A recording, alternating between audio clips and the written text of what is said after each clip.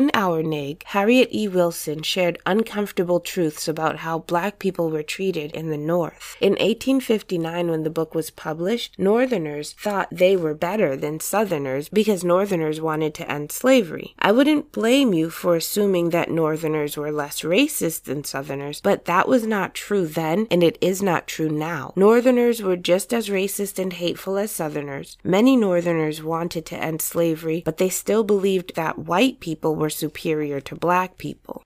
Harriet Wilson uses fictional characters in Our Nig to tell her own autobiographical story. The title of the book is Our Nig, Sketches from the Life of a Free Black, and it's an autobiographical novel, and it was first published in 1859. We know 1859 is the time just prior to the start of the Civil War, when the North was fighting against the South to end slavery and keep America as one country. So this book, Our Nig, Sketches from the Life of a Free Black, was rediscovered in 1981 by Henry Louis Gates Jr., and it was then reissued with an introduction by him in 1984. And for a long time, it was considered the first novel published by an African-American woman in the United States. But that record is now contested by another manuscript that Henry Louis Gates Jr. found, which is called The Bondwoman's Narrative, and that may have been written a few years earlier than Our Nig. I'm going to dive into what the book is about. I don't think listening to this will ruin the book for you. I think it might actually help you understand what's going on in the book, and I definitely recommend that you read this one. I think it's just a good idea to get some background on it before you read it, because some of the language, some of the vocabulary is actually kind of difficult. Our Nig opens with the story of Mag Smith. Mag Smith is a white woman who lives in the North in the United States, and she became pregnant and she was left alone, so she gave birth to a child out of wedlock. And this was in the mid-1800s, when that would have been very difficult for a single woman. But the child died, and Mag was not as devastated as maybe she should have been. She seemed in some ways thankful, and she moved away to a place where no one knew her, because I guess she felt like she could start over. So she had already gained a bad reputation for becoming a mother without being married, and then the child died, so she was able to move away and sort of start over. But in the new town, she meets a really kind-hearted African man. So as I said, Mag Smith is a white woman, but this African man, Jim, falls in love with her, and she's so poor that she realizes that she can either marry Jim or become a beggar. So she marries Jim just so that she doesn't have to be completely poor and unable to feed herself. After they get married, they have two children. They have a daughter and a son. We don't know the son's name, but the daughter's name is Fredo. So their dad, Jim, becomes sick and then he died, and now Mag is left alone to provide for the children. Mag was very bitter about this, but she allowed one of Jim's business partners, a guy named Seth, to become her common-law husband. But Mag and Seth realize that they need to leave that town to look for work, and they don't want to take both of the children with them. Seth suggests that they send Fredo to live and work for the Belmonts. The Belmonts are this lower middle-class white family who live nearby. So Mag is Fredo's mom, but she doesn't seem to actually care very much about her children. And I get the impression that she married this black guy just because she wanted to have food to eat, a place to live, not because she actually loved him, and not because she actually had an interest in being a mother to black children. So Mag actually does send Fredo to live with the Belmonts, and this was a terrible decision for Fredo because she was treated horribly by most of the members of the Belmont family. Fredo was only 6 years old when she was dropped off at the Belmonts, and she actually believed that her mom was going to come back later in the day to pick her up. But after a few days, Fredo and the Belmonts realized that Mag never really meant to come back. So Mr. Belmont, the dad in the family, is portrayed as a kind and humane person, but his wife, Mrs. Belmont, is the complete opposite. She is an evil, disgusting person. The Belmonts have 4 children of their own, 2 boys, Jack and James. James doesn't actually live with the family anymore, but they also have 2 girls, a daughter who is ill, her name is Jane, and then another daughter who is just horrible, just like her mom. Her name is Mary. So Mary and Mrs. Belmont basically basically terrorize Fredo. But Mr. Belmont has a sister, Abby, who also lives with the family. Abby and Mr. Belmont are actually kind to Fredo. When the family realizes that Mag had no intention of coming back to pick Fredo up, they debate whether or not to keep Fredo, and they have to figure out if she stays, where will she sleep. So Fredo is sent to live in a separate part of the house that is kind of small, and they realize that she's soon going to outgrow it. Mrs. Belmont is not happy with Fredo living with them, but she puts her to work doing household chores, and she's just constantly berating her and hitting her. Mr. Belmont is much kinder, but he does not want to interfere with his wife's right to rule in the home, so he doesn't protest Mrs. Belmont's treatment of Fredo. So Fredo lives in a small room. It's just some unfinished chamber over the kitchen, and as a year passes, Fredo accepts that she is part of the Belmont family. Jack buys Fredo a dog named Fido, who becomes her friend and eases her loneliness. Fredo is allowed to attend school with Mary. One afternoon on their way home, Mary tries to force Fredo into a stream, but falls in instead. Mary runs home to tell her mother that Fredo pushed her into the water. Fredo receives a whipping from Mrs. Belmont while Jack tries to defend Fredo. Then Fredo runs away. When Fredo runs away, Mr. Belmont, Jack, and James, the son who doesn't actually live there with them anymore, he's just visiting, they all go looking for Fredo. After they find her, she tells James that if God made him, Aunt Abby, and Mrs. Belmont white, then Fredo does not like God for making her black. On the first day of spring, a letter arrives from James about his declining health. So James comes back with his wife and son to visit his family. Mrs. Belmont beats Fredo senseless and says if she tells James, Mrs. Belmont will cut her tongue out. By November, James's health starts to deteriorate further, and Mary leaves home to stay with her brother Louis. James requests that Fredo stay by his bed until further notice. Mrs. Belmont discovers Fredo reading the Bible and speaks to her husband about Fredo going to the evening meetings. So basically, Mrs. Belmont does not want Fredo reading the Bible. She does not want Fredo being converted to Christianity, because then she would be required to treat her humanely. James, the Belmont son, actually died the following spring. After James's death, Fredo feels like she is unworthy to be in heaven. So she goes to Aunt Abby, Mr. Belmont's sister. Aunt Abby teaches Fredo about God in the Bible and invites her to a church meeting, and she encourages Fredo to believe in God and seek the passage of heaven. Mr. Belmont starts to become worried about Fredo's health because she is being beaten so badly by Mrs. Belmont, so he tells Fredo to try to avoid his wife. Before Mrs. Belmont can hit Fredo for taking too long to bring firewood, Fredo threatens that she will not do any more work for Mrs. Belmont if she hits her, and Mrs. Belmont actually stops hitting her. She doesn't hit her. So from there on, she actually whips her way less. The family gets news that Mary Belmont had died from an illness. Fredo actually rejoices in the death of her tormentor and considers leaving the Belmonts, but Aunt Abby actually advises her not to leave. Fredo decides to wait until her indenture contract is over at the age of 18. After a while, Jane Belmont leaves the house. Jack moves in with his wife. Fredo actually helps Jack's wife escape Mrs. Belmont's tormenting. When Fredo turns 18, arrangements are made for her to sew for the Moore family. Due to her ailing health, she slowly becomes unable to work. She moves to a shelter where two elderly women take care of her for 2 years. For a while, she is nursed by Mrs. Moore, but after her husband leaves, Fredo is forced to find work. She finally is employed by a poor woman in Massachusetts who instructs her on making bonnets. Even though Fredo is pretty feeble and her health is not good, she's able to make some decent wages, and after a few years she moves to Singleton. Fredo then married a fugitive slave named Samuel, but she actually notices that her back has been more seriously marked by beatings than his. Fredo was never a slave, but she was beaten more severely than some people who were born into slavery. Samuel, Fredo's husband, constantly leaves her to go lecture on the abolitionist circuit. During his travels, novels, Fredo is at home with very little money. She is expected to depend on herself alone, even during the birth of her child. During Samuel's absence, Fredo becomes sick again. She takes her child and finds shelter in the home of a poor woman, where she later recovers. Then she receives word that her husband died of yellow fever in New Orleans, so she's forced to find work, and she has to travel through different towns of Massachusetts. Fredo's friend gave her a recipe for turning hair back to its original color. This is how she supports herself, by making and selling this preparation. The story ends with us hearing about the destinies of all of the characters. Mr. and Mrs. Belmont, Aunt Abby, Jack, and his wife have all died. Jane and her husband Henry, Susan, who was James's wife, and her son all have become old. No one remembers Fredo. The last line of the book ends with, quote, "But she will never cease to track them till beyond mortal vision," end quote. Even though the families she worked for may have forgotten about Fredo, she still remembers them. So again, the characters in the book were Mr. Belmont, who was the patriarch of the Belmont family, Mrs. Belmont, who was the matriarch of the Belmont family, and she was a tyrannical, terrible person. Mag Smith was Fredo's mother, and remember, she was a very poor white woman. Jim was Mag's husband, so this was Fredo's father, and he was a black man. Seth Shipley was Jim's partner, and he later became Mag's common-law husband. Fredo is the main character of the novel. She's the protagonist. Mary Belmont was the most active daughter in the house. She was a terrible person just like her mother. Jack Belmont was the youngest of the 3 sons in the Belmont family. Jane Belmont was their daughter. She was the one who was sick. James Belmont was the middle son of the Belmonts, and Louis Belmont was the oldest son of the Belmonts. Fido was Fredo's dog, and Aunt Abby was Mr. Belmont's sister. If you're wondering how this book was received by the American public, I can say not well. John Ernest in Economies of Identity argues that Harriet E. Wilson's Our Nig was marginalized by a white audience because it appealed directly to a colored audience. The distribution of the book was limited, and it was not appreciated by Northern abolitionists because the author called for awareness of the abuse and shadow of slavery that existed even in the Northern United States. Ernest asserts that Wilson risked undermining the paradigm that African American narratives portrayed of the New England ideal. So basically, people did not like the book because it flew right in the face of all the nonsense they were trying to spew about how New England was so much better than the South because people were free, and you could see that even free people weren't really free. In Racial Innocence, Performing American Childhood from Slavery to Civil Rights, Robin Bernstein argued that the novel responds critically to Harriet Beecher Stowe's novel, Uncle Tom's Cabin, and to other works of abolitionist fiction that debate whether black children who die may become angels. Cynthia J. Davis wrote an article where she argues and analyzes the alternative representations of black women that Harriet Wilson presents. Davis includes other critics' comments and perspectives in order to come to her own conclusions. Quote, "One marker of the way in which Our Nig signifies on dominant representations is the fact that, in light of extreme sexualization of black women's bodies, it is a white woman who Wilson represents as sexual, Fredo's mother Mag, but not Fredo herself," end quote. Wilson presents a challenging view of white women and black women. Although Fredo is born to a white mother, because her father is black and she has identifiably African features, she is considered black. She defies convention and she is not promiscuous, but her white mother lost her virginity before marriage, had a child out of wedlock, and married twice. Eric Gardner wrote an article where he explores why the novel initially escaped notice and was not widely publicized. He argued that, quote, "Of the owners of Our Nig who have been traced, more than half were children," end quote. Many white abolitionists were not as concerned with the issue of race as they were with the issue of slavery, and Our Nig may have seemed unflattering to Northerners and abolitionists in its content. Quote, "Wilson depicts aspects of Northern life that abolitionists would have regretted," end quote. Gardner concludes that although Wilson may not have received the support she wanted or even needed, publishing Our Nig may have succeeded in aiding Wilson to reach her goal of achieving, quote, "self-sufficiency and self-satisfaction," end quote. She did gain a faithful group of supporters, even though that group was kind of small. Lois Levine wrote an article where she incorporates her view on the two-story house, symbolizing the ties that bind her. The substandard space which Fredo is given makes her believe in her low status. She starts to believe that she must fit within these spatial restrictions. Fredo knows only what she has been surrounded by. The Belmonts and others in their society believe the individual is determined by race. Fredo can't break the chains of this household where such inhumane conditions are set, so breaking the chains in her mind would be equally, if not more, difficult to escape. The physical prison which she has been doomed to live in translates into her mental incapacity. Although she leaves the White House due to the damage and treatment she received there, she will never truly be free. Growing up, that environment is all Fredo knew. It's all the familiarity that she had to compare every other upcoming experience to. The fact that she grew up in the North, a free place, further incapacitates her, for there is no escape for her. There is no geographical positive. She has no sense of freedom because she was raised as a prisoner in a free land and was cheated out of ever claiming it. She had no choices. She had no will. She had only her thoughts and her pain to look to. She can leave the walls that held her restrained in the past, but she cannot leave her mind, thoughts, and memories. They hold her eternally captive. Our Nig did not sit well with white people in the North, partly because rather than criticizing slavery in the South, it also indicts the economy of northern states. Specifically, the novel lambasts the practice of keeping poor people as indentured servants and the poor treatment of blacks and whites. One critic actually stated that Northern abolitionists did not publicize Our Nig because it criticized the North. In my next episode, I'm going to talk a little bit more about Harriet E. Wilson and different aspects of her life, but I highly recommend that you read Our Nig. I think it is a really interesting, thought-provoking book. It is kind of difficult to read because it's hard to hear about a child being treated in that way, but I think it's important for us to understand the true history of the United States and understand what it was like for real people living at that time. This is a fictional novel, but like I said, it's actually based on actual events from Harriet's life, so you can get a sense of who she was if you just follow certain things that happened in the book. And it's devastating to think that she might have actually been treated that way as such a small child. It is just heartbreaking. Thank you so much for taking the time to listen to Path of a Green Witch podcast.